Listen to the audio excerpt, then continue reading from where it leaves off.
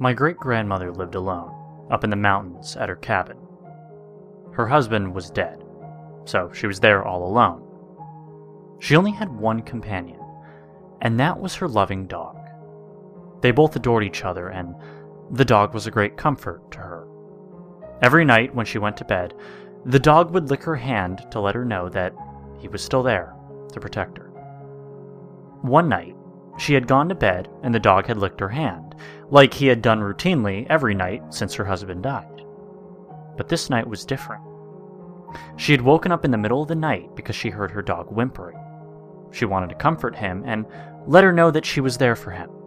So she stuck her hand out by the bed, and she felt the dog gently lick her hand, like always. She figured he was just cold, so she just went back to sleep. The dog's whimpering had woken her up a second time in the night, so she stuck her hand out again. The dog licked it, and she went back to sleep. This happened a third time, and she stuck her hand out and the dog stopped whimpering and came and licked her hand once more. She stayed awake a few moments afterward, but then went back to sleep again. In the morning, she woke up and stuck her hand out by the bed, but nothing licked her hand. She thought that the dog had already awakened and was just in the front room, so she rolled over and got out of bed and could hear a drip, drip, dripping noise.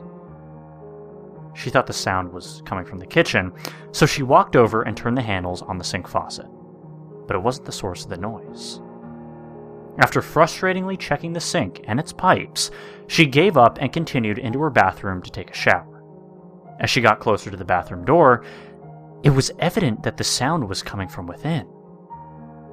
She opened the door, looked above the bathtub, and gasped in utter horror. There, hanging from the light by his collar, was her loving companion. His blood was dripping into the bathtub.